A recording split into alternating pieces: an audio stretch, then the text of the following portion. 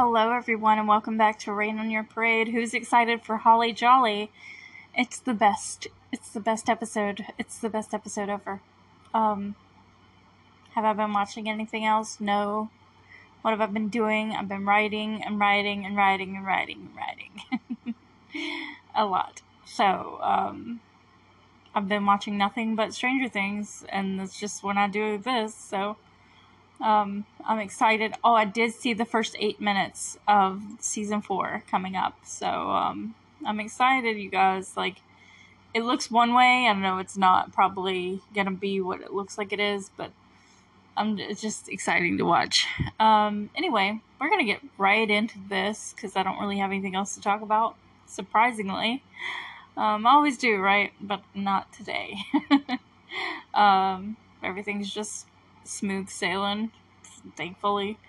So here's Holly Jolly, and I'm so excited for this episode, you guys. Like, you don't even know, this is the best one. I always get so excited for this episode. Anyway, let's go. So when we left off, Jonathan was in the woods. He was stalking Nancy a little bit, not on purpose.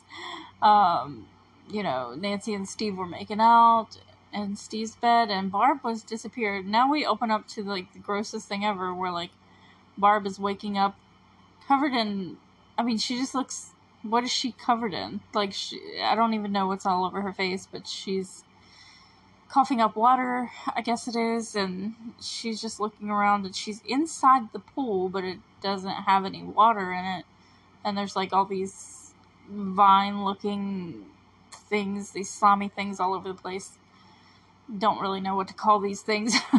It's just the upside down type vines and flora and fauna of the upside down.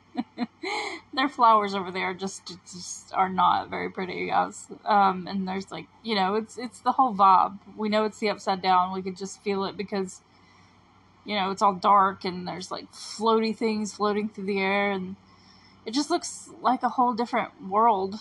I love how they really managed to pull this off, especially in season 1, where they didn't have, like, a super large budget. Like, they just created this space that it just looks like a whole different world. Is this the first time we're actually seeing the upside down? Like, actually? I can't even remember. I'm so used to it now, but this might be the first time we're actually seeing, like, someone inside the upside down. And we're like, where is she?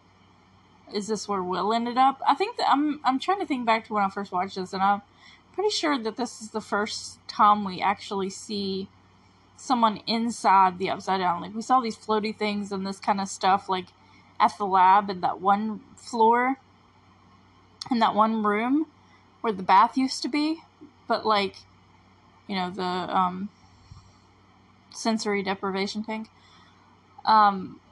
Where the gate is, that room, there's this kind of stuff there, but it's not actually in the upside down, you know what I mean?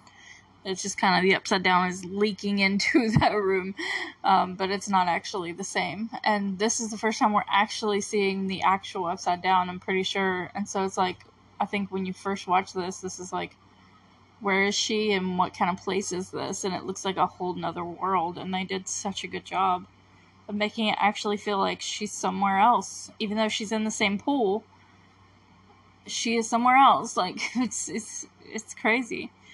Okay, now we're gonna get going. She kind of, like, tries to escape, get out of the pool, but that just is not gonna happen. She's yelling for Nancy. Nancy kind of hears her, but she's busy hooking up with Steve.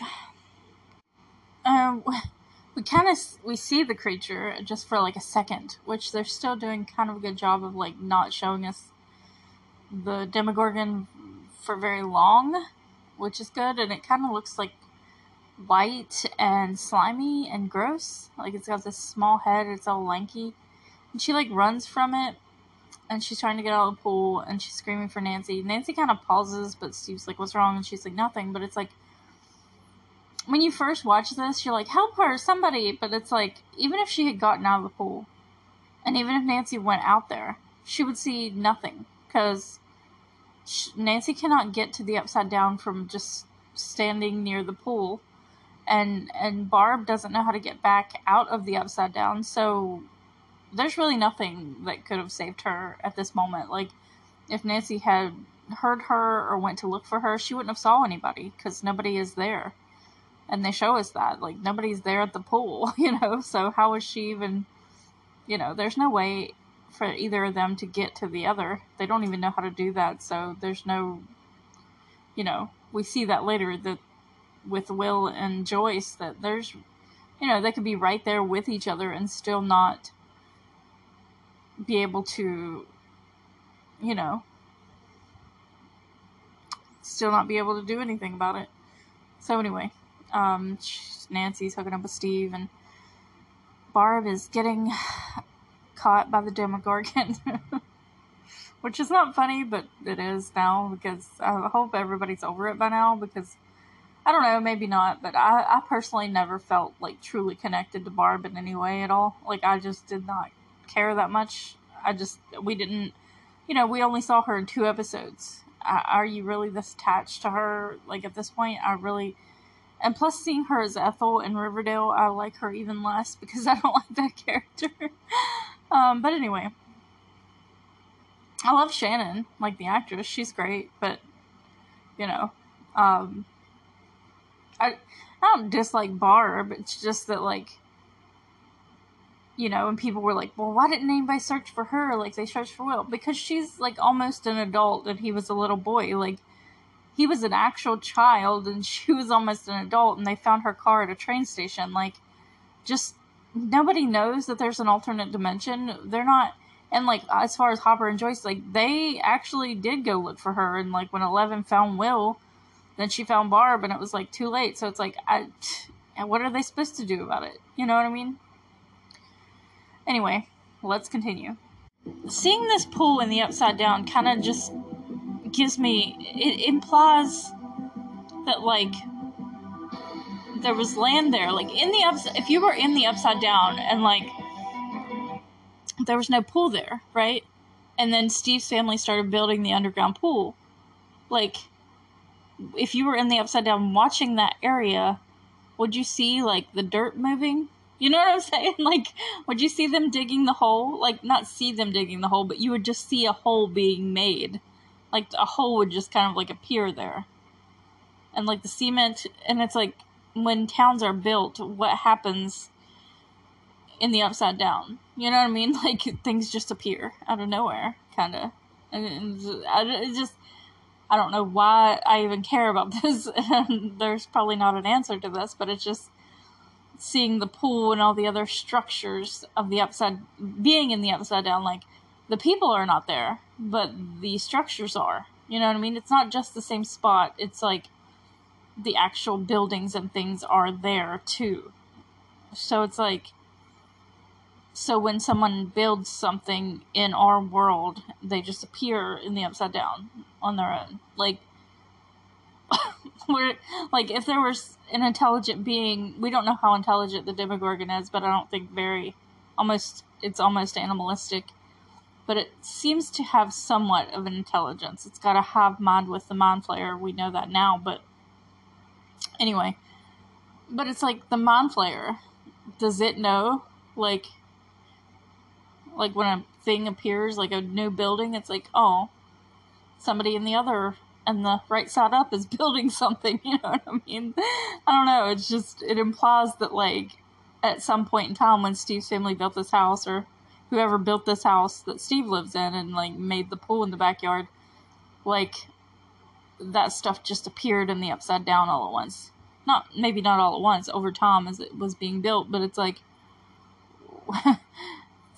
I don't know, it just would be weird to be on that side. I don't know why I'm even talking about this, it doesn't really matter, but it's like, when did the Upside Down, how long has the Upside Down existed? You know what I mean? Like, I don't know. I don't know. It's just a lot of unanswerable questions, really, but anyway. I mean, I guess the Duffer Brothers could answer them if they came up with something, but I don't expect answers from the show on those things. Those are just things I'm thinking about myself that don't really need answers, but I was just like, wait, so like when the pool was built, because it's here, there's a pool and there's a ladder to the pool, but they filled the pool with water and the water did not transfer to the upside down, just the pool. So it's like some things transfer and some things don't. That's kind of weird too, you know? Anyway, I don't know. It doesn't matter, but it's just interesting to think about. This is my least favorite part of the episode. Like, that whole thing with Barb was, like, gross and, like, interesting, but here's Nancy. You know, she has hooked up with Steve. And, he's asleep, and she's just like, well, I guess I'm gonna go home. And, he's like, okay, sure, good night, whatever. He doesn't care. He's, like, asleep. So it's like, that's not what you want at this moment to be. At this moment. I've heard myself say that in podcasts, and I didn't catch myself and say it. So I should. See, Nancy leaves, and she walks past the pool, and there's no one there. So this is, if she would have, like, she kind of senses something's off. She's intuitive. She really is. But, she doesn't do anything about it. And, if she would have heard Barb or, like, listened to her instincts and went looking for Barb, she would have found nothing. So, I don't know what people expected her to do about it.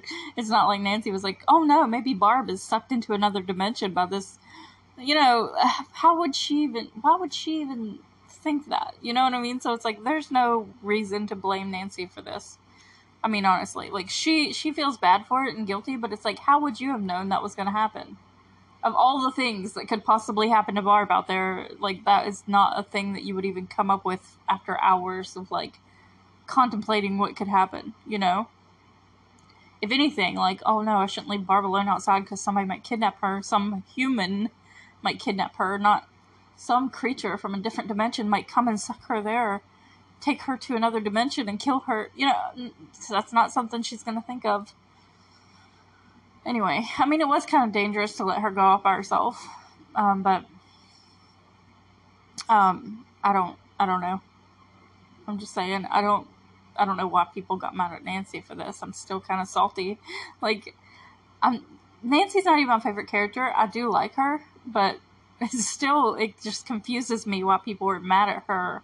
Like, she was supposed to, even if she found Barb with the Demogorgon, she doesn't know how to defeat the Demogorgon. Like, they even try, like, how, you know, it's not like she has powers, you know, like, I don't know. I'm like, what did you expect her to do? If she saw that thing attacking Barb, only thing she could do was run away, because it would get her too. Like, I don't know what you think she could have done. Anyway, she doesn't even have the ball bat yet, you know? Anyway, she goes home, and Karen is still trying to be a good mom, but, like, she's like, where have you been? Blah, blah, blah. You can talk to me. You can talk to me. She is, like, begging her children to talk to her. No, they don't want to. Karen knows. Like, you're not fooling Karen. She knows, you know, JBF hair, you know. Sorry, but, you know, like, Karen knows. She has this instinct. She's like, you can talk to me no matter what happened. And I'm like, she's not being, like, annoyingly overprotective or anything like that. Like, she's pretty cool. Like, you know, Nancy came home late, and she's like, I was scared because you could have called and told me what you was doing. Like, after everything that's going on, you shouldn't do that, you know? And I don't blame her. And, like, she's not being overly, like, strict, you know? And she's like, it's okay now that I see you're safe, you know? You can talk to me, though, if something happened. And it's like, is Steve your boyfriend? Blah, blah, blah. And it's like, y'all act like she's so strict, but y'all could talk to her. Like, I feel like she would be, you know... but things develop later between her and her kids that are different than this. You know what I mean? Like, things get a little bit better for her later, and worse and better and worse and better. Yeah. But part of me is like, is this why she kind of, like, I don't know, she kind of feels lonely because, you know, her husband is oblivious and aloof, doesn't really care about anything, and, you know, Nancy tells us later, like, she married a stable guy with a good job that was older than her just for the security. you know, so she kind of like does not have a happy marriage, and her kids don't talk to her, and all she has is Holly. So it's like, no wonder she kind of, you know, like, it's not okay that she wanted to hook up with a teenager. I don't know how old Billy was. Even if he was 18, it's still way too young. But, you know, she's a dissatisfied housewife, so it's kind of a trope. And it's like, Billy, of all people, you know, but she doesn't know that he's, whatever. We'll get to that later, but it's still, like, I kind of still a little bit feel bad for Karen, because it's like, you know, you shouldn't have, you know, I don't know. Your life kind of sucks, right? And, you know, her kids won't talk to her, but she's not even being mean about it. I don't know why I'm just suddenly like, I feel kind of bad for Karen. But anyway. And then now I kind of don't feel as bad for Karen, because now we go over to a mom who is having it a lot worse than Karen could ever dream of. Joyce's house, where she is talking to lamps. So Jonathan hears his mom talking to Will, and he gets up and goes in Will's room where she's at, and like, she's sitting on the bed being like, Will, can you talk to me, you know, over and over again. He's like, Mom, what are you doing? And she's like, come here, Jonathan, I want to show you something. And she's like, Will, honey, can you show your brother what you showed me? And like, you know, there's a little flicker, and she's like, see? And he's like, what are you doing? Who are you talking to? And she's like, I'm talking to Will, he's here. He's talking to me through the lights. And he's like, Mom. And she's like, no, I know. Like, she knows, you know what I mean? Like, I know how that sounds. And she's like, maybe if I get more lamps. And like, in one way, it's like, man, imagine being in Jonathan's shoes and how crazy this must look. But at the same time, she's not even wrong. It's like, she's right about all this. She's like, he's here, I know it, I can feel it, I just know that this is right. And it's like, she is not wrong. So, and she's like, in the wall, and he's like, what happened to the wall, you know? And he kind of like talks her into like, well, he thinks he talks her into stopping this whole thing. He's like, he's just lost, we're gonna find him, you know. And she's like, okay. And he's like, you have to stop this. And he thinks she's going crazy. And I would think that too. And she's like, am I going crazy? Like, she knows that this seems crazy, but she is not, you know, she's not wrong. So, you know. So we go back to a little bit of levity here with 11 sitting on the couch in the basement playing with this walkie-talkie. They're making plans to go on Operation Mirkwood, where, you know, they're going to go try and find Will after school. Mike says, you know, they're going to pretend like they have AV club after school. Anyway, Lucas has brought all these weapons and, like, hunting, like, gear, actual gear, like binoculars, a knife from Nam, you know, his wrist rocket, which is a slingshot. And, Dustin's like, you're gonna take out the Demogorgon with a slingshot. He's like, first of all, it's a wrist rocket, which I'm like, what does that even mean? It's the same thing. But, he's like, and the Demogorgon is not real, it's made up, so whatever's out there, you know, I'm just gonna shoot it in the eye with this thing. And, Dustin, he's like, what do you got? And Dustin, like, pours out a bunch of snacks, and, like, Nilla wafers is one of those, and apparently that's something he likes, because he brings that up later, talks about them later, but anyway, he's got all these snacks, and he's like, what? Why are you bringing all this? And he's like, for energy, we need stamina, blah, blah, blah. He's like, anyway, why do you need weapons for? We got her. Talking about 11, and she kind of looks up at them like, okay, and, like, Lucas is like, she shut one door, and Dustin's like, with her mind, like, seriously.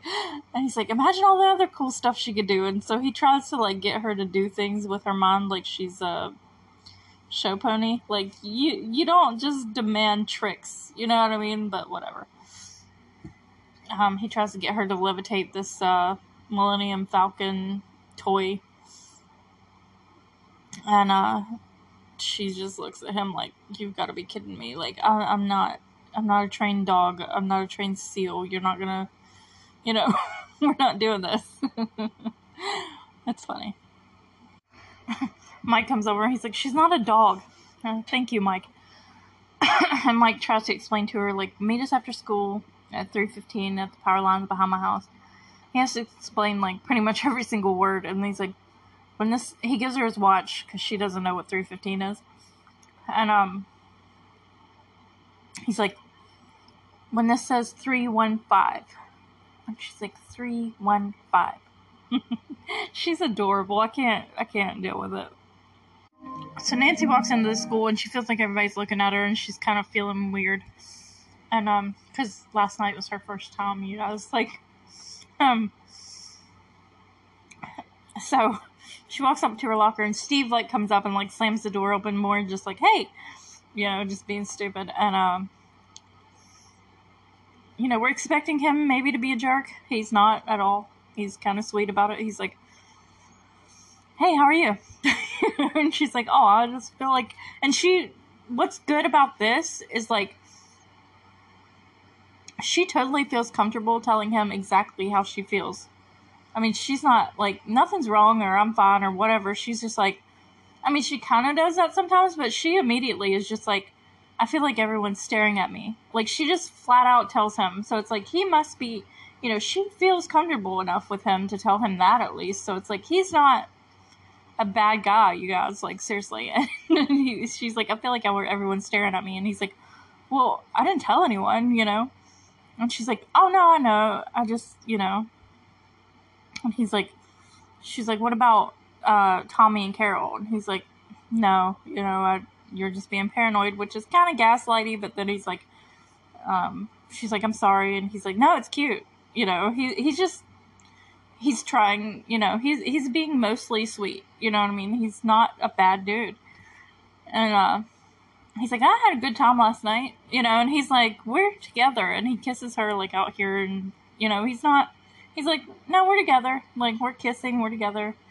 He cares for her. Like, as soon as he sees her, he just, like, smiles at her. Like, hey, you know, he smiles in this, like, way that looks like he really cares about her. You know what I mean? It's not like he didn't just get what he wanted from her and then is like, you know, screw you, I'm going to tell everybody too. He's not telling people. And he's not. Like, he's not just saying that. He really didn't tell anybody.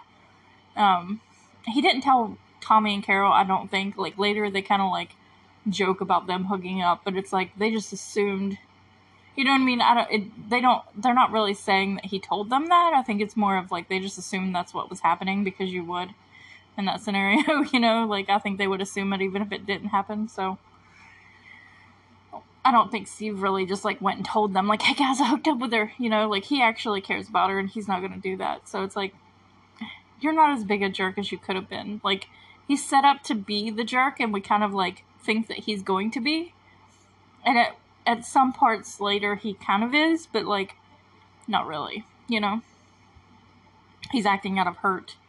And so it's like, can't be that mad. Like, he's more of a jerk to Jonathan later.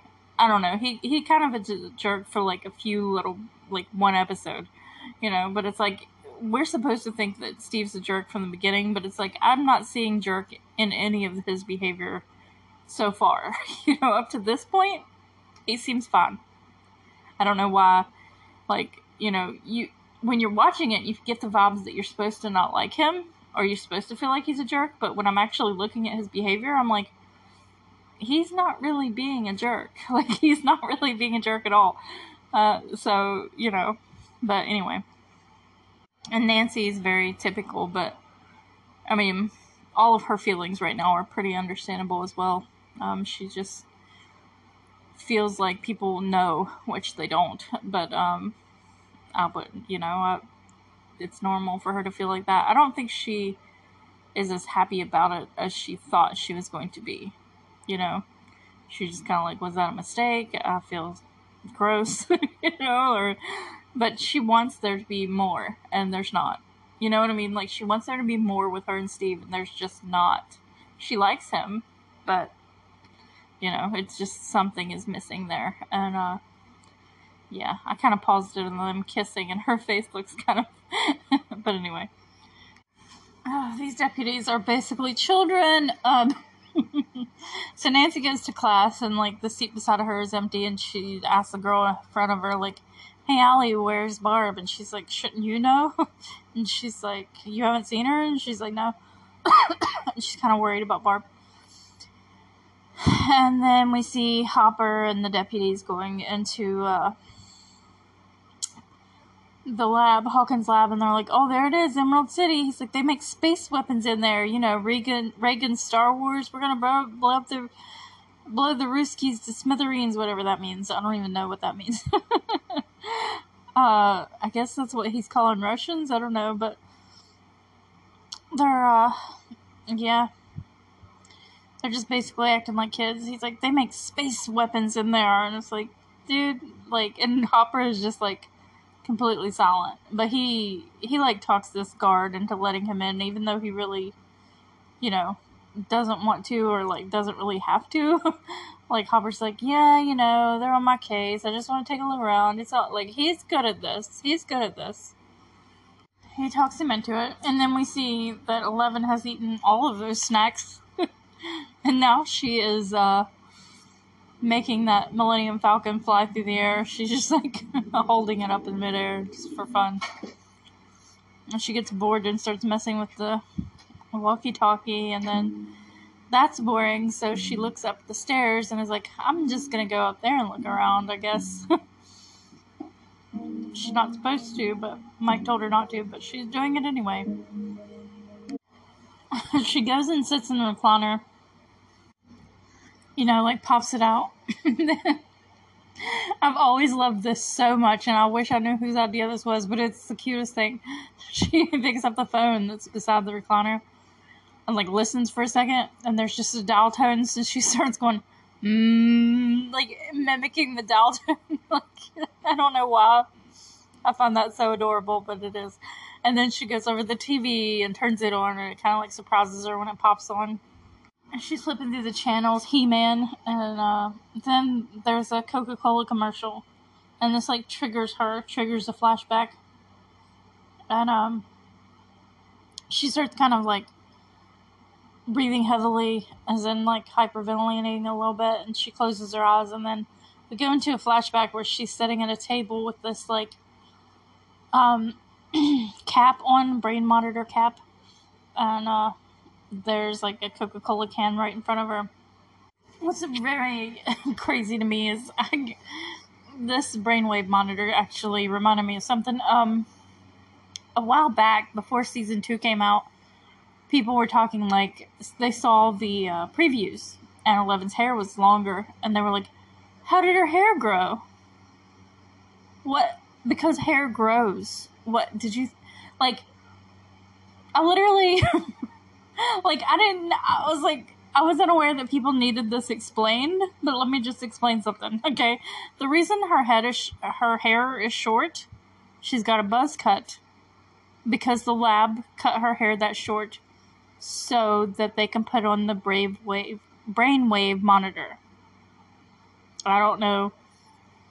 I thought everybody knew that. Like, the lab kept her hair short. And I've seen in other movies where people have, like, normal, like, length of hair that they don't need to do that. I don't know that they actually need to cut your hair to monitor your brainwaves in real life.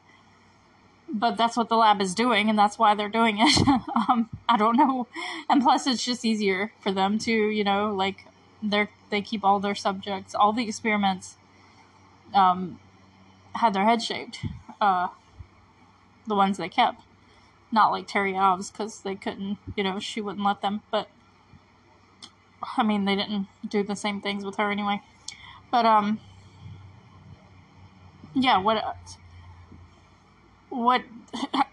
I'm like, why did you, like, you thought this whole time that she just naturally had short hair? Like, why? Like, why wouldn't her hair grow? I don't, why would she not have, like, you thought her hair just doesn't grow? Because of what? Like, you know what I mean? Like, why would it not? Like, I don't, what explanation is there for that? Like, you just thought she just naturally had short hair?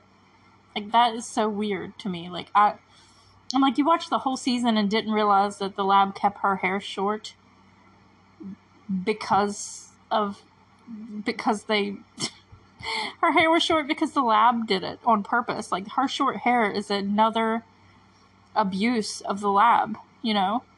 And it might not seem like a big deal, but it is. It's a part of the abuse. That's not her choice to have short hair. And it bothers her, you know what I mean? Because it just makes her stand out. You know what I mean? It makes her even more of a weirdo, quote unquote. Like, it's one of the things that they did to her without her consent. She did not consent to have her hair cut, so it's like they just continuously did it for this brainwave monitor. And I'm just like, that's part of the abuse, so it's like, that's why she hates it so bad. It's part of the abuse. It's part of what reminds her of, like, every time she looks in the mirror and sees that she has short hair like that, it's not that she hates having short hair, it's that she hates that she had to. She hates that they did it without her consent. She hates that she didn't have a choice. Every time she looks in the mirror and sees that short hair, she's reminded of the abuse. Like, that's part of her trauma, you know what I mean? It's part of, and maybe she's not aware of exactly why it bothers her this much, but that is why it bothers her.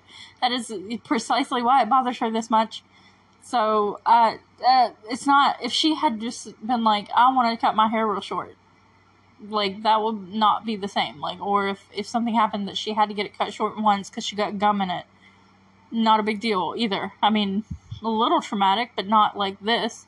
This is, like, super trauma. And you're reminded of her every time that she has to see herself with that short hair or people talk about it. She has to be reminded of her whole life of trauma. Her whole entire life. Like, nothing but trauma her entire life. That's all she's ever experienced. Ever. Like, why would she be, like, cool with that? Like, something that reminds her of that. Like, they did this to me. They did this to me. It was not her choice. So it's like, anyway, I don't know. I'm just, yeah. So I just want people to be aware of that. And it'll also go into this other thing later. But for right now, she is sitting at this table, and Dr. Brenner's, like, watching her. They have this empty Coke can, and they're wanting her to crush it with her mind. And, we see the brainwave monitor. We see, like, the lines going up and down on the thing. When she is focusing, it kind of, like, gets smaller, like the wiggles get shorter instead of just wavy, they kind of get closer together and more focused, you know what I mean? It kind of looks like she's focusing, and it's really cool the way that they go back and forth between us seeing the lines and, like, seeing her facial expression. It's like she's focusing, you know what I mean? And the brainwaves look as if, they represent that, and that's cool. It's cool of the show to show us. It's not cool of the lab to do it. But she does it, and it crushes, and then he, like, smiles about it, Brenner does, and she feels something and gasps and sees that her nose is bleeding, and she looks up at him, and he's still smiling. And she's like, this is a thing that bothers her because that's upsetting to her because that's her papa. You know what I mean? Like, this is upsetting to her because I think this is the moment that she truly realized he does not care about me. Like, because she's like, I'm bleeding. He's not concerned about me bleeding. He's still happy because I did his little task. I'm his little trained SEAL. You know what I mean? Like, she realizes that. Like, that's why she's upset. Like, I don't know if people realize that, but, like, nothing's said in this scene at all. Like, no words are spoken. But when he kind of smiles when she crushes the can, and she just looks at him, and then she feels it and touches her nose and sees that there's blood, and she's kind of concerned about herself, you know what I mean? Like, oh, I'm bleeding. And then she looks up at him, and he smiles even bigger. And she looks horrified. Because she's like, he is not concerned about me bleeding. Like, he is knowingly hurting me to get me to do these things for him. So she's realizing that. And that's why this moment is traumatic to her. And so we go back to the present, and she's kind of, like, hyperventilating about this flashback because it was a traumatic moment of her having this revelation of, like, he does not even care a little bit about me. Like, he's not like, oh, are you okay? Take a break. No, it's not that. He's like, heck yeah, we got one, or whatever. Oh, yes. So we see Joyce pull out this Christmas box, this cardboard box that says Christmas on it. She gets out a string of lights and she starts hammering nails into the walls everywhere and stringing up Christmas lights everywhere inside the house. And they're like the big kind, you know. The dog is watching her and like kind of confused. She takes the painting off behind the wall, you know, on the wall behind the couch and puts them up there and all this. And she gets to a point and I'm just like, did they really have Winona do all this manual labor? I mean, probably not, but I mean, obviously not all of it, but anyway, yeah, she's doing all this. I love it. And then she gets to a point where like she wants to hang up more, but then she's run out of lights, so she takes off in the car. We don't see her drive off, but we see her at the store, and she's got, I counted 11 small boxes and 8 large boxes of the bigger lights. I don't know how many she actually had. It's literally impossible to count them all. She stacks them all up on the counter, and then a new phone. And the guy behind the counter is the same one. He's like, Joyce, and she's like, just ring me up, Donald. She's buying all these Christmas lights. And then we see Hopper shining a flashlight through this one of those tunnel things. I don't know what they're called. Like a drain tunnel or whatever. Flood drain tunnel, I don't know. But one of the guys working at the lab's like, you think this missing boy may have crawled through here? And they're thinking like he crawled into there.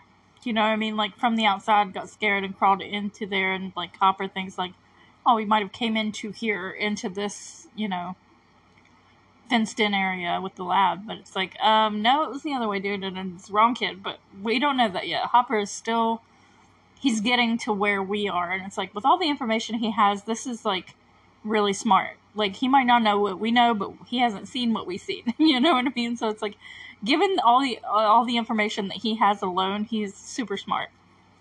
So yeah, he's on to something. Yeah, because he is. The guy talks about, you know, no kid could come in here and like evade our cameras. We got cameras all over the place. And Hopper's like, can we see the tapes? You keep tapes, you know? So they're walking in. Hopper's like, what are you guys doing here? And he's like, you're asking the wrong guy. And then he's like, keeping ahead of the Russians. And he's like, I expect something like that. And it's like, he's obviously just covering, you know. But whatever, it doesn't matter. And, I mean, Hopper's thinking like it doesn't matter that much. But, I mean, he's not gonna be like, hey, you better tell me the truth right now. Like, it's not the time for that. But, so he's like, so who's in charge here? And, he's like, that'd be Dr. Brenner. Callahan's in the back, and he's like, and he's the one that builds the space lasers? So Brenner is in charge. Like, there's some points where you think maybe that other woman is in charge, but no, Brenner, or this guy says Brenner is in charge. So I'm guessing that's probably true. And, I think it is true. But, anyway, yeah, Callahan's like, is he the one that makes the space lasers? And he's like, space lasers? And Hopper's like, ignore him. Oh gosh, they're funny. Like, literally, these deputies are like children, and they are hilarious. But sometimes they are like inappropriate and rude. But like, it's, you know, sometimes they're funny.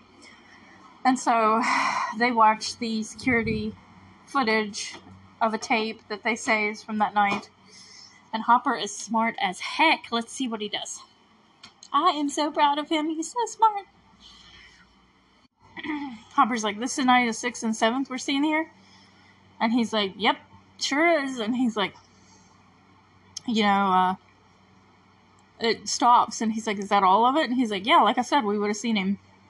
So then they're leaving, and Hopper's asking the deputies, he's like, you guys remember the night of the 7th? We had that search party? And, Callahan's like, not much to remember. We called it off. Why did you call it off? He's leading you guys somewhere. Come on. And the other deputy, what was his name? Oh my gosh, I forgot. I was so proud of myself for knowing both their names. But anyway, he's like, because of the storm. And Hopper's like, a lot of rain that night. did you see any Raine on that tape? And they're like, they're lying, covering something up. His name's Powell. Because Powell's like, what are you thinking? And Hopper's like, I don't know. He's like, I don't know, but they're lying. Oh, yes, I love him. I'm so happy about him. He's so smart.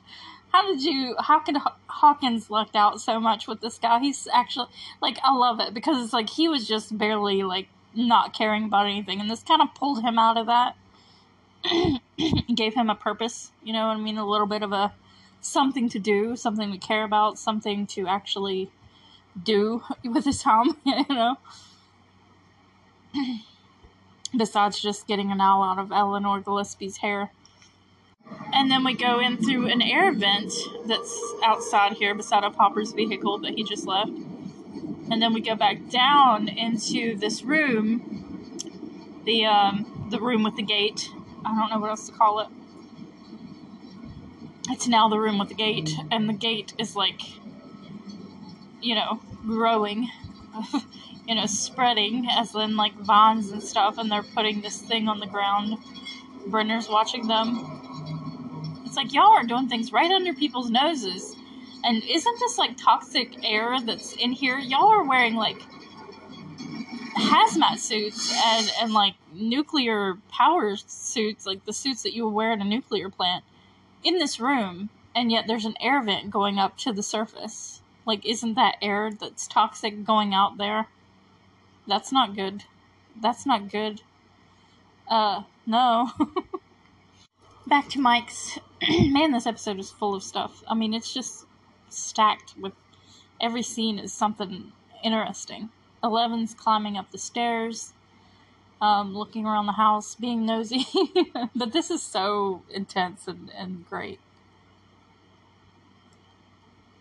She goes into Nancy's room, which is all pink and white striped, and she opens a music box that kind of scares her at first, and then she, like, braces herself and then opens it. And she just, like, stares at it, but, like, she's getting emotional about it. And then she goes over. I'm not gonna cry. Anyway.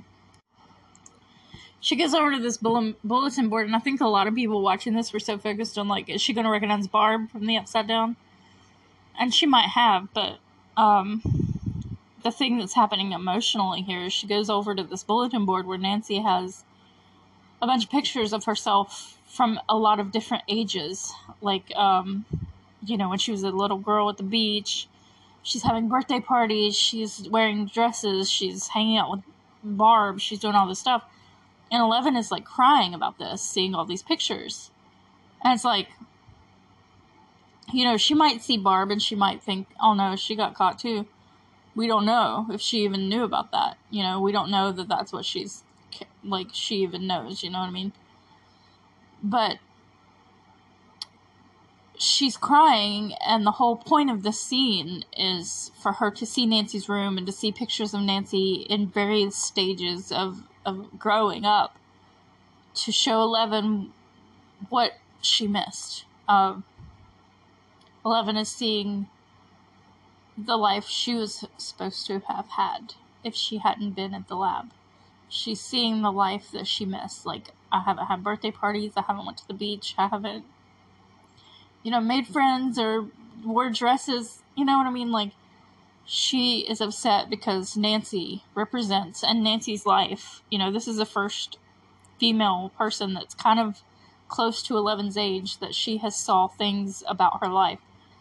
So she kind of associates Nancy in general with, like, the life I was supposed to have. You know what I mean? Like, this is what normal girls do. This is what girls do when, this is what kind of room girls have. This is what girls, you know, have, like, these music boxes, and they have pictures of their birthday parties, and they go to the beach, and they have fun with their friends. Like, that's all the stuff that 11 could never have had. Like, all the stuff that 11 never had before.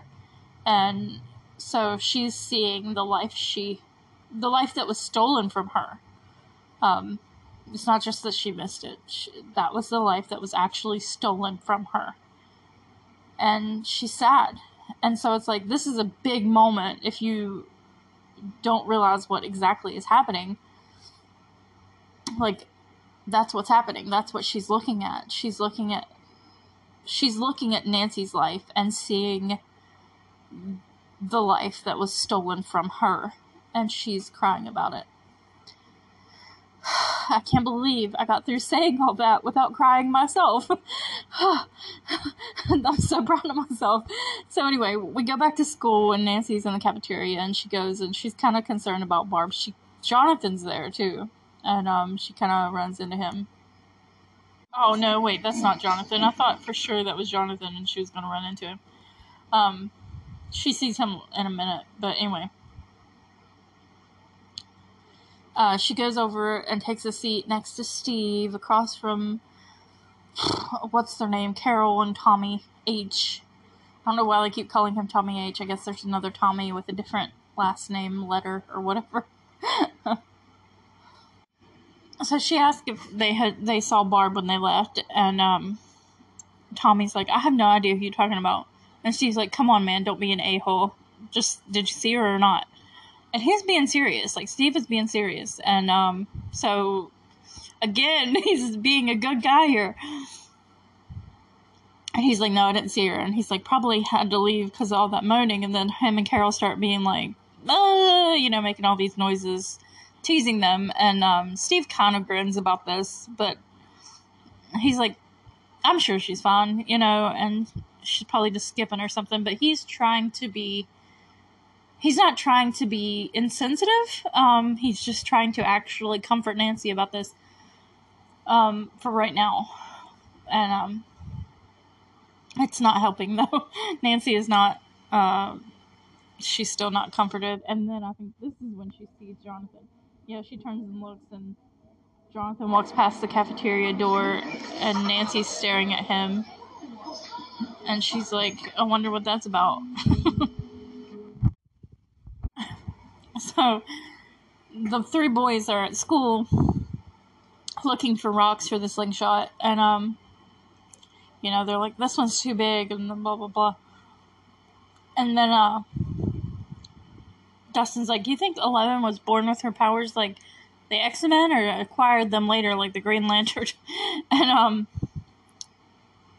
Lucas is like, she's not a superhero, she's a weirdo. And Mike's like, what does that matter? The X-Men are weirdos. And Lucas is like, if you love her so much, why don't you marry her? And he's just wow. Wow, way to jump to conclusions.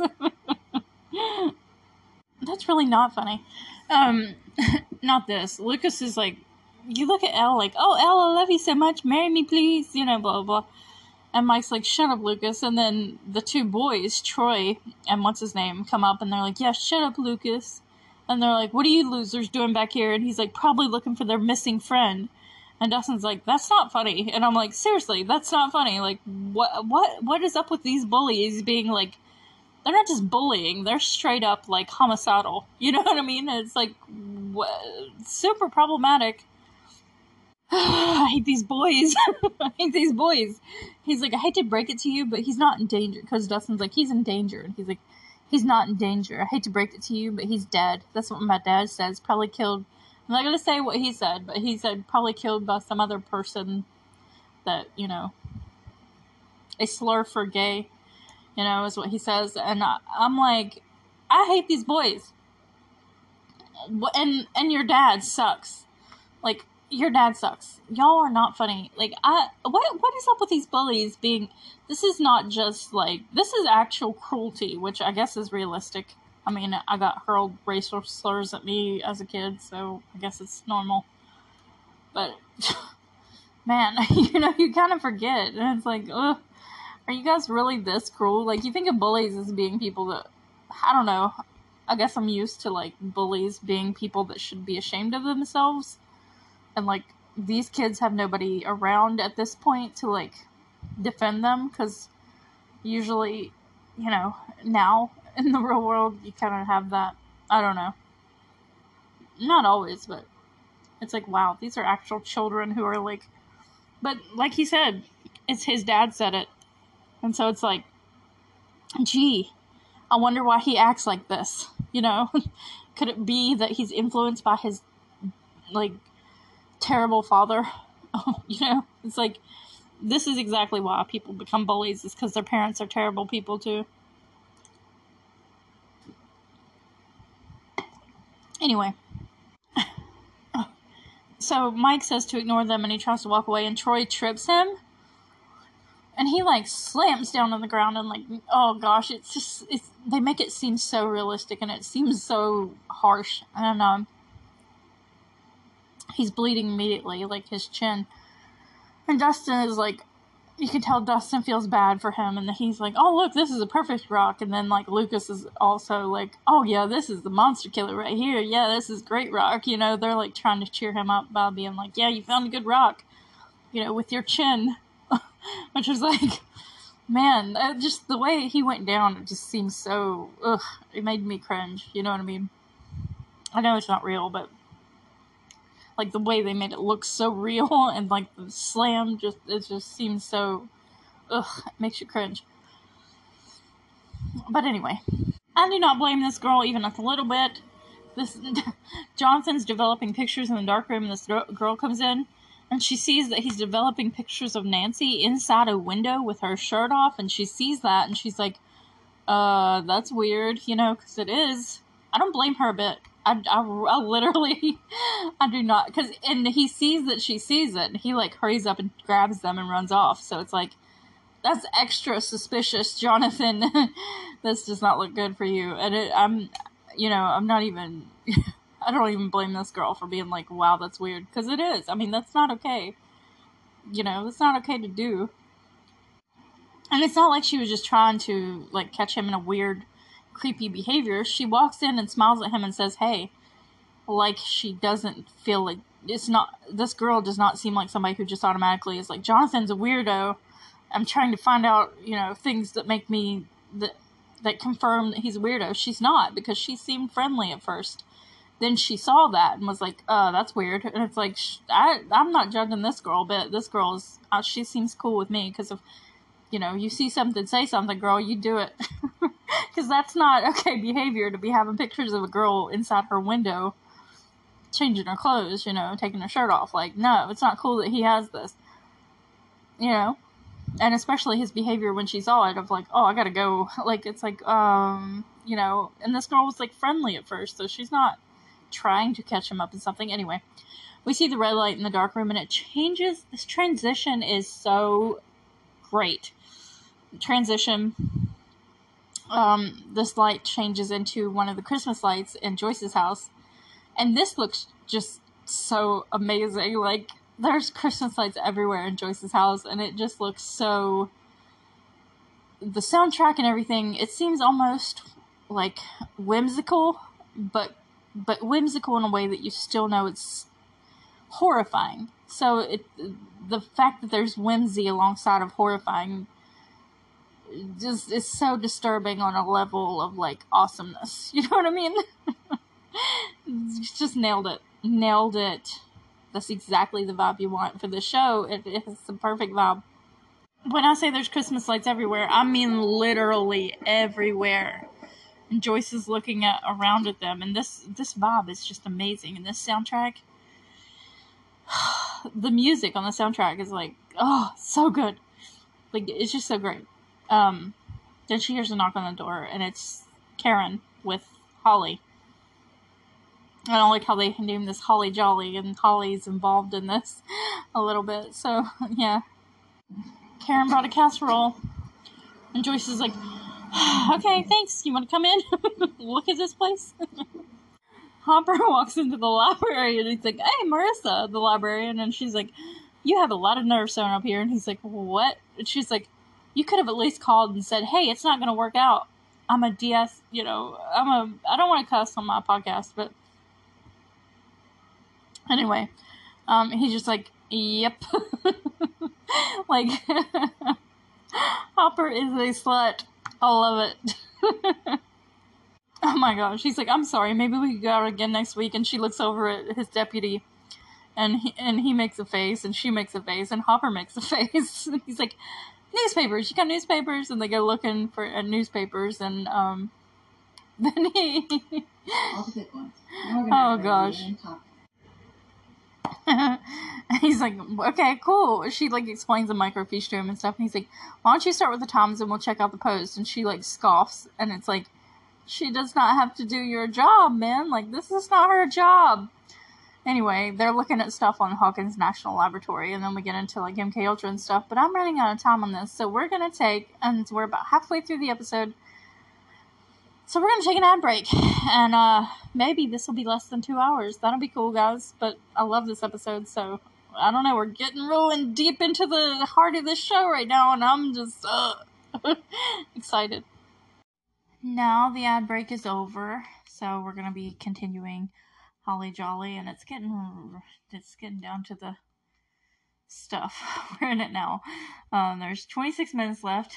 We're halfway through the show, or the episode, not the show, obviously.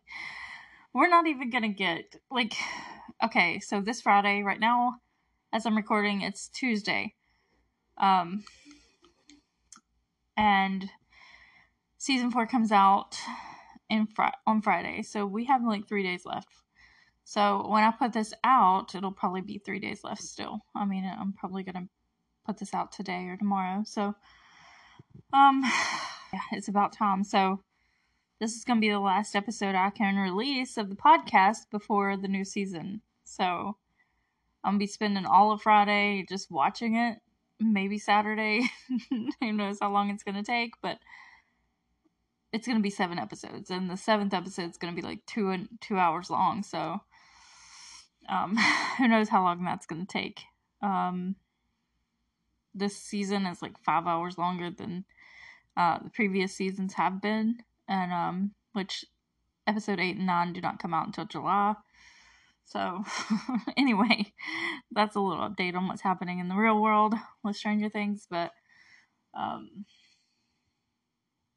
yeah, we're back in it. You know, I took a little break. I've had some company. Celebrated my best friend's birthday yesterday and all this stuff, so I had a lot to do. I've been writing. I haven't been watching anything. I almost watched Dracula, but I'm not sure if I'm gonna watch it or not. The one from 1992 with Keanu Reeves and Winona, obviously. But because of Dracula Daily and all that, I'm like, I mean, I just recently read all of Dracula, like the original, you know, book for the first time, just because I found it. But, yeah, I mean, Dracula Daily's fun, but I kind of want to watch the movie, but I've seen the Netflix, BBC version. I think it was Mark Gatiss who made that, but anyway, let's just move along. So I'm just like, I haven't been watching anything else, though. I haven't been watching anything besides this and just whatever happens to be on TV, you know, Jeopardy or whatever. But, because there's nothing out right now. I'm just waiting for Stranger Things, and I don't even want to get started on something new, because I'm just, like, waiting for Stranger Things. I already have, like, here's what I'm gonna have for snacks, and here, like, I'm planning it out ahead of time, like it's this huge event. I plan for the release of shows more than most people plan for their weddings. Like, I will never plan for a wedding the way that I plan for, like, the release of new seasons of shows. Like, here's what I want. Like, Pretty Little Liars, every single week it was like an event. It was like, let's celebrate watching this one episode of Pretty Little Liars. But yeah, that's what I do for things that are really important to me, like Stranger Things. Anyway, yeah, I'm already trying to plan out, like, what I'm going to be doing that day. It's like, do I even work out that day? Do I wake up as soon as I wake up in the morning, start watching it? Who knows? You know what I mean? Like, I want to wait. I want to, like, delay gratification to make it more satisfying. But, you know, I don't know. But we'll see when we get there what I do that day. I don't know yet. I'm trying to plan it out. I'm literally planning my life around the release of this, like, new season. Like, I'm like, plans Friday? No, I don't think so. I'm probably not even gonna write that day. I already, like, finished up a class so that I can, like, not have any classes to take that morning. I can just hurry up and do my workout, and then that's it. That's all I have planned. It's like workout in the morning, drink coffee, start Stranger Things, and watch it all daggone day long alone by myself. Just, hot tamales as candy, and I don't know, probably just that. I don't want food. I just want like movie snacks. It's like I don't want real food. I just want like hot tamales just to snack on, just to get me through. Like I don't want to walk away from the TV. I don't want to go cook something. I'm just gonna snack on like hot tamales, the chewy candy. That's what I always have. That's this time around, like doing the podcast. That's all that I've eaten, like snacked on watching this is hot tamales, and it's like they last a really long time because like I'm a slow chewer, so and they're hot. So it's like, this is enough. This is exactly what I need for this kind of thing. But anyway, because I'm trying to eat more healthy, and candy's not healthy, but at least like if you're eating something like chips, you're like, you can eat like a whole bunch of them. And if it's like chewy candy, you can eat one and it takes like 15 minutes to chew one of them. You know what I mean? Or for me, it does. I'm like that. I'm just like that. So it's like chewing gum or something. So it doesn't really count as much. But anyway, yeah, Holly Jolly. So Hopper and Powell. I remembered his name fondly without seeing it again on the captioning. Powell, I'm proud of myself for remembering names. Hopper and Powell are at the library looking at the microfiche, things about MK Ultra, which is real. So look that up. If you don't know about MK Ultra, go learn about it. Brenner was involved with MK Ultra. Cherry Ave suing, saying they took my daughter. Yeah. And this is kind of why it's called Holly Jolly, because Holly's here, where Joyce is now, and she's trying to explain away the lights. She's like, Will always loved Christmas, so I thought if I put these up, I'd feel closer to him. And it's like, kind of. She's also trying to communicate through the lights, and they're talking, and Joyce kind of like looks off in the distance like she's distracted, and Karen's like, what's wrong? And she's like, oh, nothing. We've been having electrical problems. And then the hallway lights like come on, but like the Christmas lights that are hanging in the hallway come on like as if they're leading someone down the hallway, as if someone's walking down the hallway, or whatever. Holly follows it. She sees this and follows it, and she's like 4, she's adorable. And she goes into Will's room where all the lamps are, and they start blinking, and she's like looking around in amazement, and it's kind of like whimsical for a second, but if we know that it's not really. And I love that contrast where this looks whimsical, but it's scary. You know what I mean? Like it's I like that contrast because it's like a whimsical scary. It's great. I'm not sure exactly who this is. Like when Holly follows those lights, it's either Will or the Demogorgon. I mean, we can assume it's one of those two, but I'm not sure who it is. Because it's like, did the Demogorgon just kind of like walk in here to do this? You know what I mean? Like, I don't think he would be leading Holly here, or it, because I don't think it knows that much, but like, did Will lead her back here, or try to lead someone back here, and then when the Demogorgon was about to show up, he was just like flashing the lights a lot to like try to warn her to get away? Or was this just happening because the Demogorgon was in here? Like, I don't know exactly what these lights mean, exactly. Was it Will or the Demogorgon? You know what I mean? Because it's like, it could be the Demogorgon just walking through the hallway, and the lights are just reacting to it, starting to open a portal. But, because that's what the Demogorgon is about to do, or it could be Will, being like, somebody come back here and talk to me in these lights. But then he knows on the other side, like, the Demogorgon's about to come through, so he just, like, he might be trying to warn her to get away, but it's like, she's not going to understand that, but I mean, he doesn't have many options. But anyway, regardless, the Demogorgon is going to come through, like, the casserole's done, and Joyce notices, and Karen notices that Holly's gone, so Joyce is like, oh crap.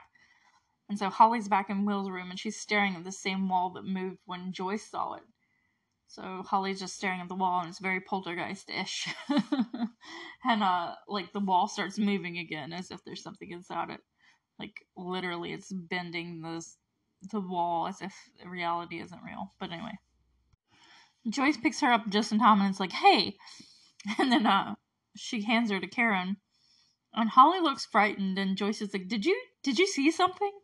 And Holly's like, "Yeah," and she's like, Karen's like, "What's going on?" And she's like, and Joyce is like, "Karen, thank you for the casserole, but I need you to leave."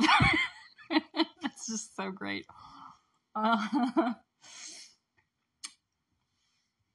But now she has more confirmation. Like, I'm not going crazy. She saw something. Like, and Holly obviously wouldn't lie about it.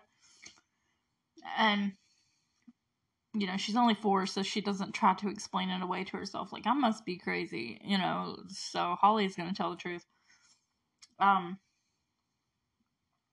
Nancy's trying to call Barb, and it doesn't work because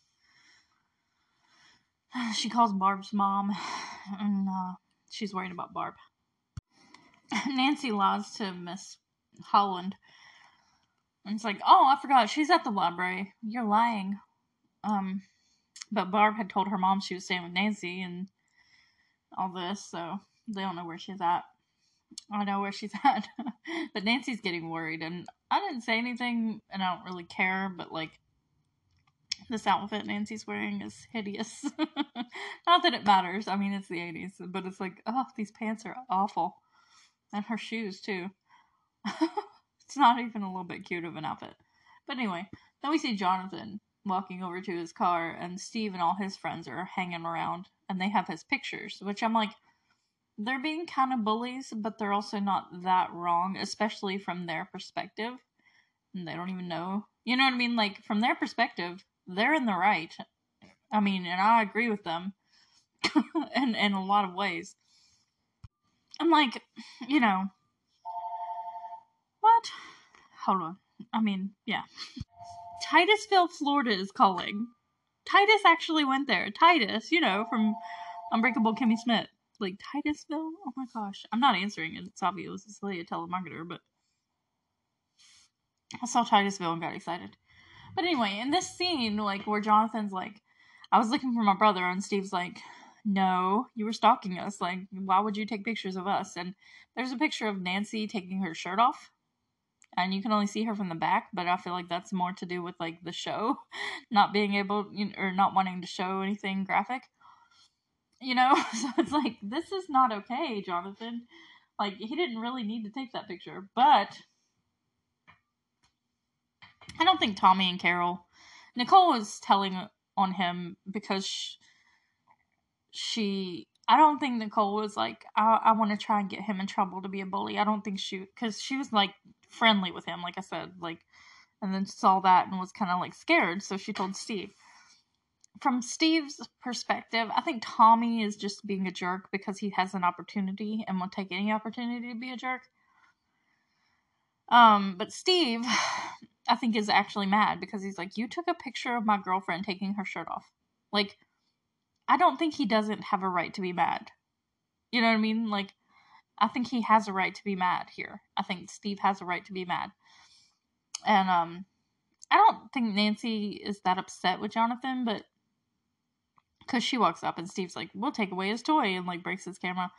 I don't think Nancy is very happy about that, but I think Nancy just feels like, I think she knows Jonathan more personally than the others, and more than Steve does, and she's just kind of like, you know, I don't think he would do this, like, intentionally, or I don't think he would just go out there for that reason to do this, because he wasn't there to do that.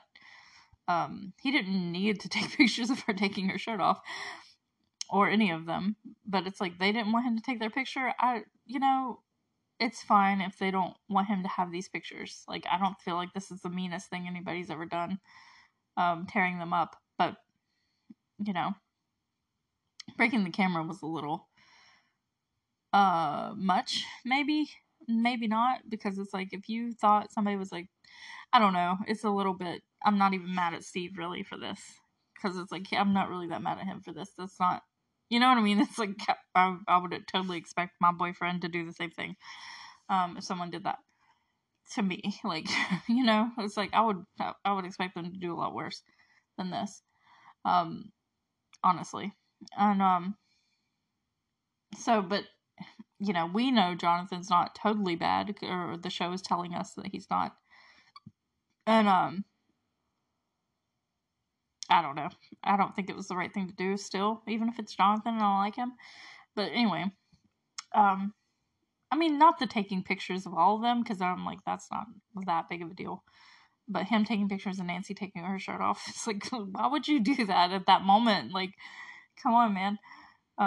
You know that's bad. You know what I mean? Like, that one is bad. But I'm not that mad at Steve. Like, I feel like Tommy is just looking for an excuse to be a jerk at any opportunity, because he just is one. Steve is actually mad because of the situation. Like, he is solely mad because of what Jonathan did. You know, not because it's Jonathan. Like, I don't think he's like trying to find excuses. Just, you know. But Nancy knows him a little bit better, and she's like, I feel like there's a little bit more of an explanation. And there kind of is, but it's like, you know, partly, but not all the way. But she just kind of feels bad for him, you know. And but she sees a picture of Barb in one of the torn up pictures, and so she gets that and the rest of the picture and takes it. And Steve's like, Nancy, come on. And she just kind of looks at Jonathan like, I'm sorry about all this. You know, she feels bad. And I'm like, you don't really need to feel bad. Like, I mean, Jonathan's gone through a hard time with, like, Will missing, but it's like, and he was out there to look for Will, like, literally, but he didn't have to take pictures of her in the window. I'm sorry, he just did. But anyway. Every scene in this episode is just so important. So we see 11, like, standing out by the electric pole. She's looking at her watch that Mike gave her, and she's just going, 315, 315. And she sees a cat, and that triggers another flashback to trauma. And she's being triggered again. And we go into another flashback. In the flashback, 11 is at the lab, and they're trying to get her to do something to this cat. I don't know exactly what he asked her to do to it. I guess hurt it in some way. And she's, like, staring at it, but she's just, like, crying, like, she doesn't want to do this. And then eventually she, like, takes the brainwave monitor off and just, like, shakes her head no at Brenner, and he looks mad. And they're taking her away, leading her, carrying her by her arms through the hallway, and she's screaming, no, no, you know, they're going to put her in that place again. And I don't like it. This is so harsh, but I like this scene, but, like, I hate Brenner. I did see the first 8 minutes of season 4, and I'm not going to get into it, but this is kind of make me think, like, something's up. But anyway, I'm not going to go there. These two orderlies are, like, carrying her to that solitary confinement room, and they're going to try and shut the door on her, but this time it's a little different. I have to talk about what she did before I talk about this next, her reaction. They throw her into that room and start to shut the door, but before you can get it shut, she, like, pushes it open with her mind. Like, they toss her in there, and she looks just really mad. And it's like, nope, not no more. No more of this. And she has had it. You know what I mean? Like, she has had it with this. So she's mad. And they go to shut the door, and she, like, slings it open, and it, like, throws that one guy up against the wall. And apparently he's dead. I don't know, but when she pushes the door open, it, like, slings that other guy into the wall, cracking the wall. That's how hard she did it. The other guy goes to, like, shoot her, and she breaks his neck. And, like, Millie Bobby Brown herself came up with the idea to, like, when she breaks somebody's bones, like, of doing this head tilt, and it just looks so fantastic. It looks exactly like, I'm like, how does this look exactly like what would happen if you had that ability? Like, you would need to do, like, it matches so well, and it's like, she's so smart. But anyway, yeah, she breaks that guy's neck and he falls over, and Brenner walks up and he's just like kind of shocked and calm, and he like looks down at the orderlies. They're dead, I guess, and he walks in and she looks kind of frightened, and she looks like it's taken a lot of out of her. You know what I mean? Like this was not easy for her, like physically. Both of her nostrils are bleeding and both ears are bleeding. Ears and nostrils are bleeding, and she looks just, kind of sickly. You can kind of see the veins in her face and stuff. But and then she falls against the wall, you know what I mean? Like she can barely stand up. That's how weak this made her. And just saying. But Brenner comes up and he's got both hands and he like cradles her head with his hands, and like I like let me get through the scene and then I'll talk about it. So she does all that, and he takes his hands, and as soon as he like cradles her head with his hands, she starts crying because this is like, oh my gosh, no, I'm not supposed to cry right now. This is like the only human touch that she ever gets. You know what I mean? And she doesn't have parents. This is all the affection. This is the closest thing to any kind of affection that how do I... This is the closest thing to any kind of affection that she will ever know. Or not that she will ever know. That she has ever known up to this point. And, I think part of her feels like... I think she starts crying, like, because she did this. And she didn't want to. But the fact that he's, like, cradling her head and, like, consoling her... But not really... Not like really, but like he takes her head in his hands and he's like incredible, and he's like impressed because he wants to use her, as a weapon. But it's not kind of him. But this is the most she can get. You know what I mean? Of like being comforted, and so she's crying out of like, in a way, relief, you know what I mean, that she's not in trouble for this, but also in a way of like, how you cry right after something extreme happens or you do something extreme, like she just killed a dude, you know what I mean, like she's gonna cry. And I think she kind of regrets it, or not regrets it, but like, it sucks that I had to do that, you know what I mean, like it's just all these things, emotions, and her doing that was all emotional, you know what I mean, it was purely emotional. And necessity, like survival and emotional. It's like, you're not doing this to me anymore. I have to stop this. You know what I mean? Like, I can't let you do this. And it just was a reaction of just, she was angry and we're not doing this anymore. You're not doing this to me anymore. And, it's powerful of her, and I love her. I love this moment. I love that she's taking some of her power and using it and, like, defending herself. But, it kind of drains her, and, like, when Brenner, like, holds her, and then he picks her up and cradles her like a baby, and, like, can't stop staring at her with this look of adoration, but it's not that he loves her. He loves what she can do, and isn't that something? Even those people in real life who... I mean, it feels like that sometimes. People in real life, will love you for what you could do for them. You know what I mean? Even if it's not telekinesis. It's like, do you love me, or you just like love what I can do for you? I mean, Chris Cornell wrote a whole song about it. On the highway. But this, just, it's so sad to me if you really think about it, like the fact that like she calls him Papa in this moment where he cradles her head and she starts crying of like, somebody's, she's touch starved from like a perspective of a child that needs a parent. And it's just, there's so much here that is so hard to even comprehend, because you're not seeing, when you think about it, actually, you think about from the moment she was born, she has not had a mother. She's not had a father.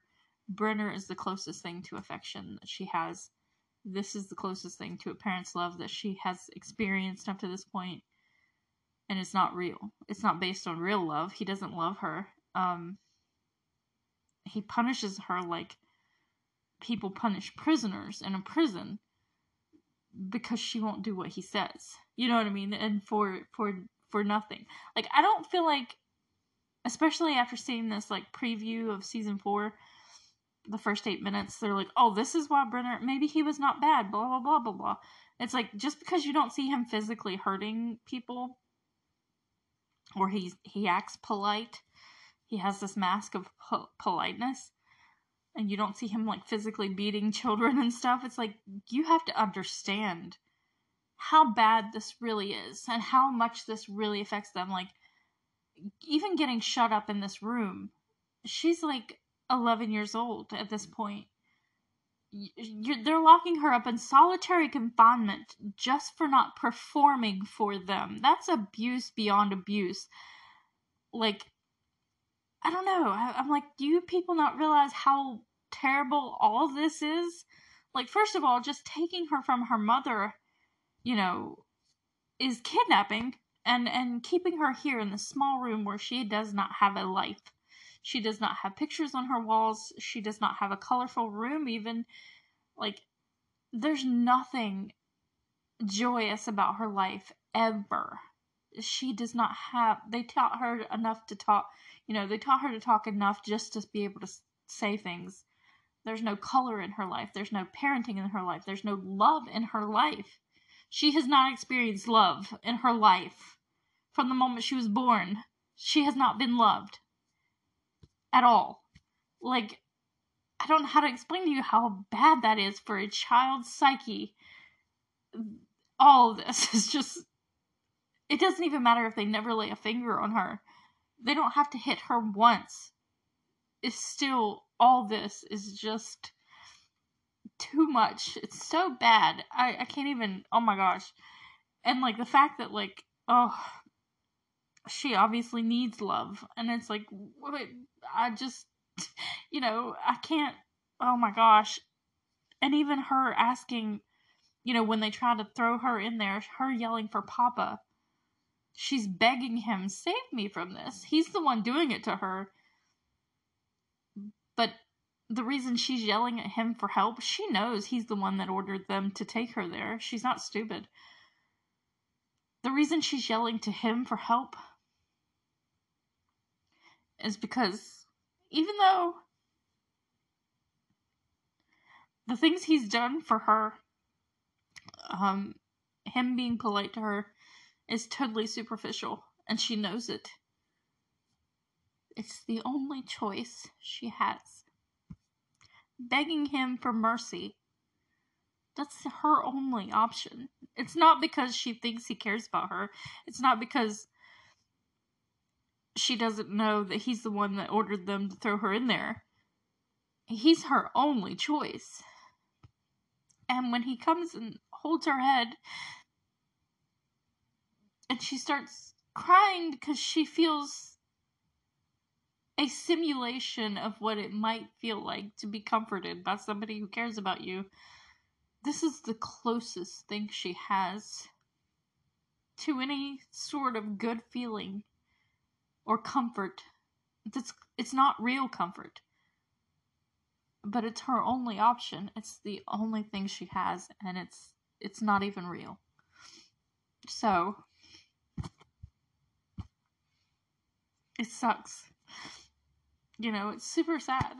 I'm crying, obviously. But it's like, think about how bad this really is. Like, she's being triggered by this cat.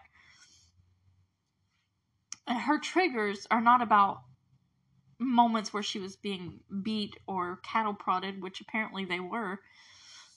We learn later. Her triggers are based on the fact that, like, where is the love? You know what I mean? Like, all her triggers are based on, like, emotional moments of trying to seek out love and not being able to really find it, and only finding a cheap imitation of it. You know what I mean? Like, that's what she's being triggered into, is these moments of like, the things that bother her the most is wanting loved, wanting to be loved, is the hardest thing for her. Like, that's missing out on that is what's hardest for her. It's not, the physical pain or anything like that. Or not having toys or whatever. It's literally trying to. The thing that hurts her the most is wanting to be loved. So, yeah, these moments of like with Brenner of trying to feel that love are the things that are really triggering for her the most, and that's what hurts her the most, and that's who she is, and it's just so hard. And Brenner carries her away, and she's crying the whole time, and then she comes out of flashback, and Mike and the rest, and Dustin and Lucas pull up, and Mike's like, "You okay?" And she just like nods, and he's like, "Okay, come on, we got a few hours." Oh, they go away on the bikes to look for Will, and then we're back at the school, and Tommy and Carol and Steve and Nancy are all talking about nonsense, stupid stuff. Carol's being dumb as heck. Nancy kind of leaves, and Steve's like, "Where are you going? The game's about to start." And she's like, "I told my mama to do something with her." He doesn't believe that, and he's just like, whatever. He's concerned about it. And then we go to the woods, and Mike and Eleven are walking, and she sees that sore on his chin, and she's like, "Mike, why did they hurt you?" And she knows that somebody hurt him, He's like, "Oh, I just fell at recess." And she's like, "Mike, friends tell the truth." So she knows he's lying. It's like, you can't mess with our girl, she knows what's up. And so he tells her what happened, and then he's like, "I don't know why I didn't tell you. I just didn't want you to think I was such a wasteoid." He calls Troy a mouth breather, and she's like, "Mouth breather?" And he's like, "A dumb person, knucklehead." And she's like, "Knucklehead?" She doesn't know any words, especially slang. And he's just like, explains it, and Lucas looks annoyed at all this. It's like, okay. Then Nancy, takes off. Where is she going? This is the next day, so she goes to where Barb's car was, and it's still there. It's still where Barb parked it. So it's like, what the heck? But Eleven's like, "Mike, I understand." And then he's like, "Okay, cool." And she's like, "Cool." And she like smiles. They're cute. Like, I don't ship them, but they're both cute individually. Like, it's so they're sweet kids. But anyway, Barb's car is kind of cute. Is that a VW? Like, it looks like a Jetta or something. Convertible. Oh, Nancy goes, sees the car. She can't find Barb. Then she goes to Steve's pool. It's a big pool and big backyard. But Nancy's looking around trying to figure out what happened. She is Nancy Drew. I like her. She's in the woods behind Steve's house, looking around because she hears rustling. Then something runs by her, and she goes to run away and falls down, and I'm like, "Oh, she's dead." But no, she gets up and just starts running away. So it's like, it's a good thing. It's a real good thing you did that, girl. Just run, don't even look back. Okay, then we go over to Joyce's house. I mean, there's not a moment of lag here. Everything is eventful. I mean, honestly. And we go over to Joyce's, and she's, kind of wore out, smoking. And we see behind her the lights are doing that thing they did earlier with Holly, where it's like making a trail, back to the room. And the dog whines, and the lights are doing that trail thing they did earlier. Are they going back to the room or into the living room? Anyway, we'll see. So the lights lead her to this spot where there's like a shelf thing there, and she moves it, and there's these like little doors, and there's like this little cubby hole space in the wall, and she opens these doors, and she gets there's nothing there, so she kind of looks disappointed. And so she gets this bundle of lights and plugs them in and gets into this cubby hole. And I'm like, what kind of thing is this to have in a house? Like, that's really cool. Like, I want one of those in my house. Like, it's a little, like, I don't know what it's for, but it's really cool that this is a thing. But she gets in there and she's holding this ball of Christmas lights. Gosh, Winona is such a good actress. She's creating an emotionally impactful scene alone with a ball of Christmas lights. I mean, she's like, Will, are you here? And they light up, and she just like gasps, and she's like, oh, good, and she's like, good, good, good, and she's like, blink once for yes and twice for no. Can you do that? And like it blinks yes, and she's like, oh, good, good boy, and she's like rubbing the lights as if the lights are him. And she's like crying, but it's like, oh my gosh, the scene, how? It's so good. She says, are you alive? And he says yes, and with the lights. And she's like happy that he's alive. And then she's like, are you safe? And he says no, and she's just like devastated. And I love the fact that she was not sure that he was alive, but she knew she was talking to him anyway. Like, she was ready to just believe anything. You know what I mean? Like, she's like, if you're a ghost, I want to talk to you as a ghost. You know what I mean? That is pretty wow, you know. But when he says, when she says, are you safe? And he says no, he blinks twice. She looks really devastated and worried, and she's like, tell me where you are. Tell me I can get to you. She keeps telling him to say things that are not yes or no questions, that I'm like, Joyce, I love you, sweetheart, to death, but you are not, you need to ask yes or no questions only. Like, what? You can't tell somebody to say yes or no and then start asking them questions that have answers that are like more complicated than yes or no. And I mean, she knows this, and she's looking around for a way, to me, she's looking around for a way for him to actually answer. And she's like, kind of breaking down, but she's right about all this, so it's like, it's cool. You know what I mean? Like, and we don't even know. We didn't know at this point when you're first watching it if he's alive, and he says yes, he's alive. So it's like, she was ready to talk to him if he was a ghost or whatever. She did not care as long as she could contact him. You know what I mean? Like, she was not even shying away from that possibility. Like, she was like, I don't even care. Like, any, like, just. But anyway, so she tries to find a way to communicate with him more in depth with longer answers. And we all know the thing. This is the best thing. She paints the alphabet on her wall. She makes lines of lights, and then under each light puts one of the letters of the alphabet. And I'm like, this is smart as heck, and I love her. Like, I just want this on my wall too. Like, this looks so cool, and it's so smart, and just, I love her. Just great. Just fantastic. I love this. I love that she's doing this. So Karen's stirring some food. Nancy comes in, says there's something wrong. She thinks something happened to Barb. She's crying, and Karen looks concerned. Then we go over to the library, and Hopper is talking to Powell. And Powell's like, I think this Terry Alves is crazy. I mean, they took her daughter for mind control experiments. She's been discredited. And Hopper's like, never mind her. Look at this. And he's like, Dr. Martin Brenner. He points at a picture of Brenner. And he's like, who? And he's like, Brenner, the guy that works at Hawkins. He's in charge of Hawkins Lab still. And Hopper's like, you don't find that interesting? And Powell is like, not really. His name's right on his shirt. He has a name tag. But anyway, he's like, he was involved in some hippie crap back in the day. What's up? Who cares about that? And Hopper, a man after my own heart, is like, no, this isn't hippie crap. This is a CIA sanctioned research.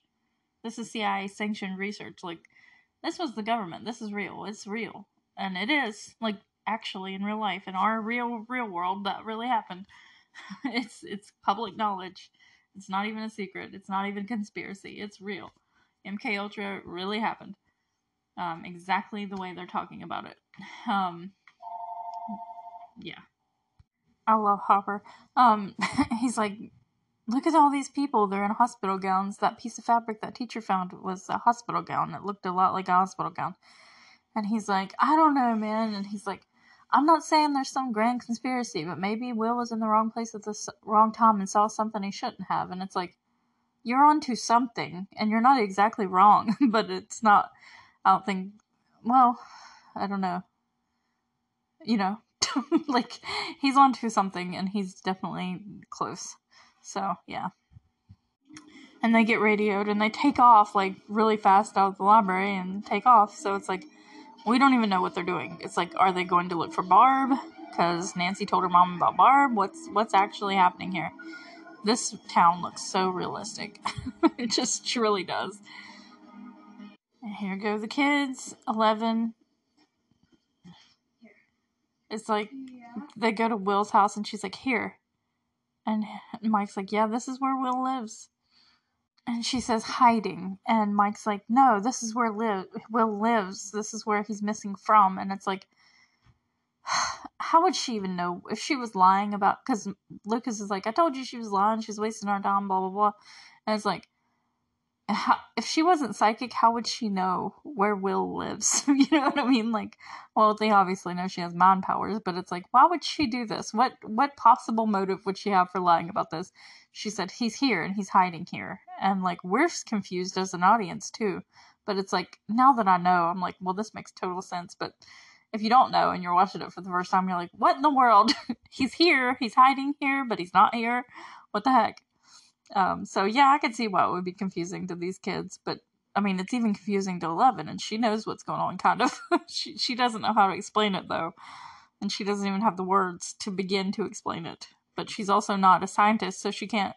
That's another dimension that's right on top of ours, like a freaking shadow. You know, like, this is, you know. Well, even scientists can explain it, but they can't fully understand it either. I mean, I don't think it's real, but, well, I don't know, kind of. Not this, but like some things that are like, you know, whatever. And they're arguing, and then Dustin's like, guys, because he hears and sees police cars and sirens. You know, there's sirens, there's police cars, ambulances, and Mike's like, Will. And they take off following them, and then we go back to Joyce, and she's painting a Z. She's done with the alphabet, and now it's nighttime. She didn't even know those kids were outside her house. Sorry, outside her house arguing. She could have went out there and been like, 11 told her, like, Will's here and he's hiding. She's like, oh, I know, but I just don't know what that means. Like, they could get together and figure out some more stuff if they were talking to each other. But anyway, Joyce is like, talk to me, where are you? And we see that the lights light up. And he spells out right here, and she's like, I don't know what that means. But this is, watching it is like, it's just so much better. And then it's kind of like, 11 said he was here and hiding, and he's telling Joyce he's right here, and so we're like, what does that mean? Is he a ghost? Like, the first time you watch it, you're like, what? You know? Like, now I'm like, oh yeah, he is. But when I first watched it, I was like, what does this mean? And she's like, I don't know what that means. And she's like, I don't know what to do. Tell me what to do. How can I find you? Tell me what to do. What should I do? And, like, she keeps asking all these questions quickly, and then, like, the last thing she says is, what should I do? And then the soundtrack is like, boom, and it lights up the R. Boom, lights up the U. Boom, lights up the N. And it's like, oh my gosh. Like, it's totally great work. Great work. That's exactly what you need. Right after it says run, we see the wall behind her start moving in the living room. And then the lights start going crazy. And then we see this hand come out of the wall. And it's pushed its way out of the wall. And, this thing crawls out of the wall and, like, looks at her, and it doesn't have a face. Like, it doesn't have a face. Again, they show it for just a second. Enough for us to see, like, how gross it is. It's kind of close up on its hand and its face, but, you know, they don't give us too much of seeing it, which I like. They're hinting at it, you know. And she obviously just takes off running out the door, because why would you not do that?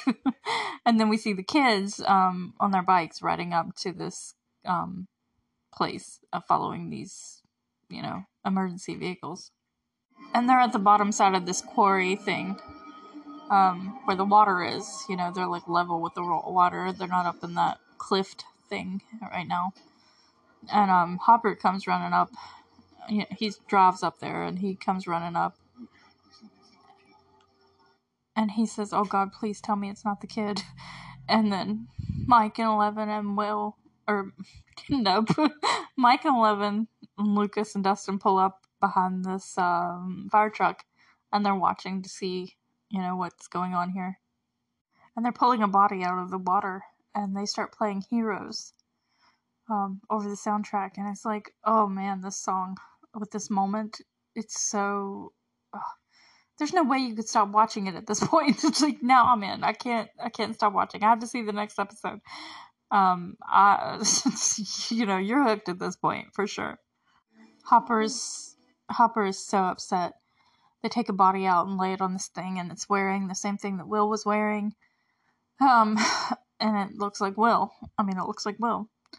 And Hopper is just upset, and he walks away, and then we see Mike, and he's like, "It's not Will. It can't be." And they all look upset and concerned. Even 11. It's like, you don't even know him, but it's okay. It's like, she cares, And so, Lucas is like, "It's Will. It's really Will." And they're all pretty upset. And 11 puts her hand to her forehead, like, "I don't understand this." And then she walks over to Mike and she touches his shoulder and she's like, "Mike." And he's like, "Mike, what? Why did you lie to us?" He starts yelling at her, badly. And she looks so hurt and confused, and she doesn't know what to say. You know what I mean? This is the moment that I just was like, I understand this girl on so many levels right now. It's so relatable. Mike gets mad and yells at her. He's like, "What's wrong with you? What is wrong with you?" And she's like, "Mike." And he's like, "What?" And he's really mad at her, and he takes off, and Lucas is crying, and he's like, "Mike, come on, man, don't do this." And Dustin's the same, they're both being like, "Don't do this. You're making this harder." He's like, you're supposed to help us find him alive. He's mad at 11. And it's really hurtful to me because she's doing the thing that she doesn't have vocabulary enough to explain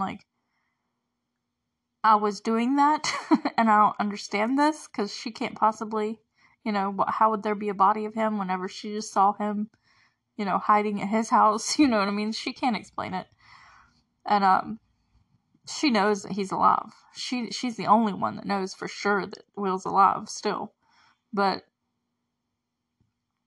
how can she explain that? She doesn't even have the vocabulary. And Mike's mad at her, and she can't explain it to him. And it's just, as somebody who grew up not talking a lot and freezing when people tell you to talk, or freezing when people tell you to explain yourself, it's well, this is so many times being yelled at, and knowing that you're the victim, knowing that, if you could only somehow explain yourself, if you could only find the words to let people know who you are really, then you would be.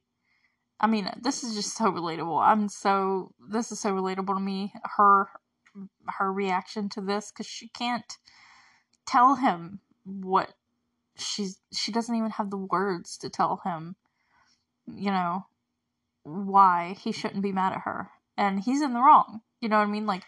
Not that he's bad. He's obviously just upset, and he thinks from his perspective, it's whatever. But it's he's yelling at her over something she can't control or explain. So it's and I've been in her shoes and felt exactly the way she looks like she feels, right now, so many times, all the time, most of the time.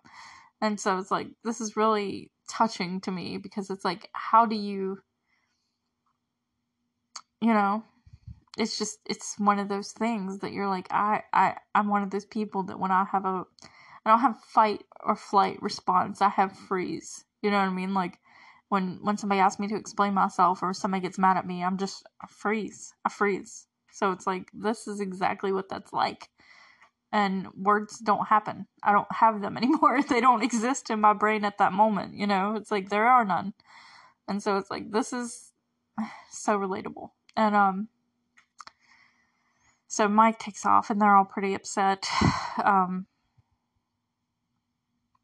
Yeah. And Joyce is running down the road, and there's a car coming and literally just basically almost runs her over, and she screams, and like it's Jonathan, and he gets out of the car, and she like screams, and Jonathan's like, "Mom," and she's like running down the actual road. Mike runs home, and the Hollands are in the living room talking to Nancy and Karen, and then Karen's like, Mike, what's wrong? And she like runs to him,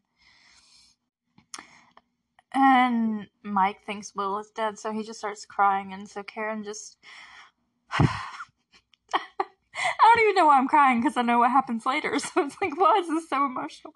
So she holds him, and, he's crying. And then we switch over to see Jonathan and Joyce are also hugging, because Jonathan got out of the car, and he's like, what's wrong? And she's just, like, upset, because she just saw a creature without a face come out of her wall. So, yeah, she's pretty upset. Jonathan and Joyce don't know that they found Will's body yet, but they're still like, what the heck?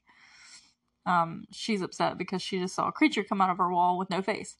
And Mike is crying, and Karen is holding him, and then we go over to Jonathan and Joyce hugging in the middle of the road with his car in the background. It's just so...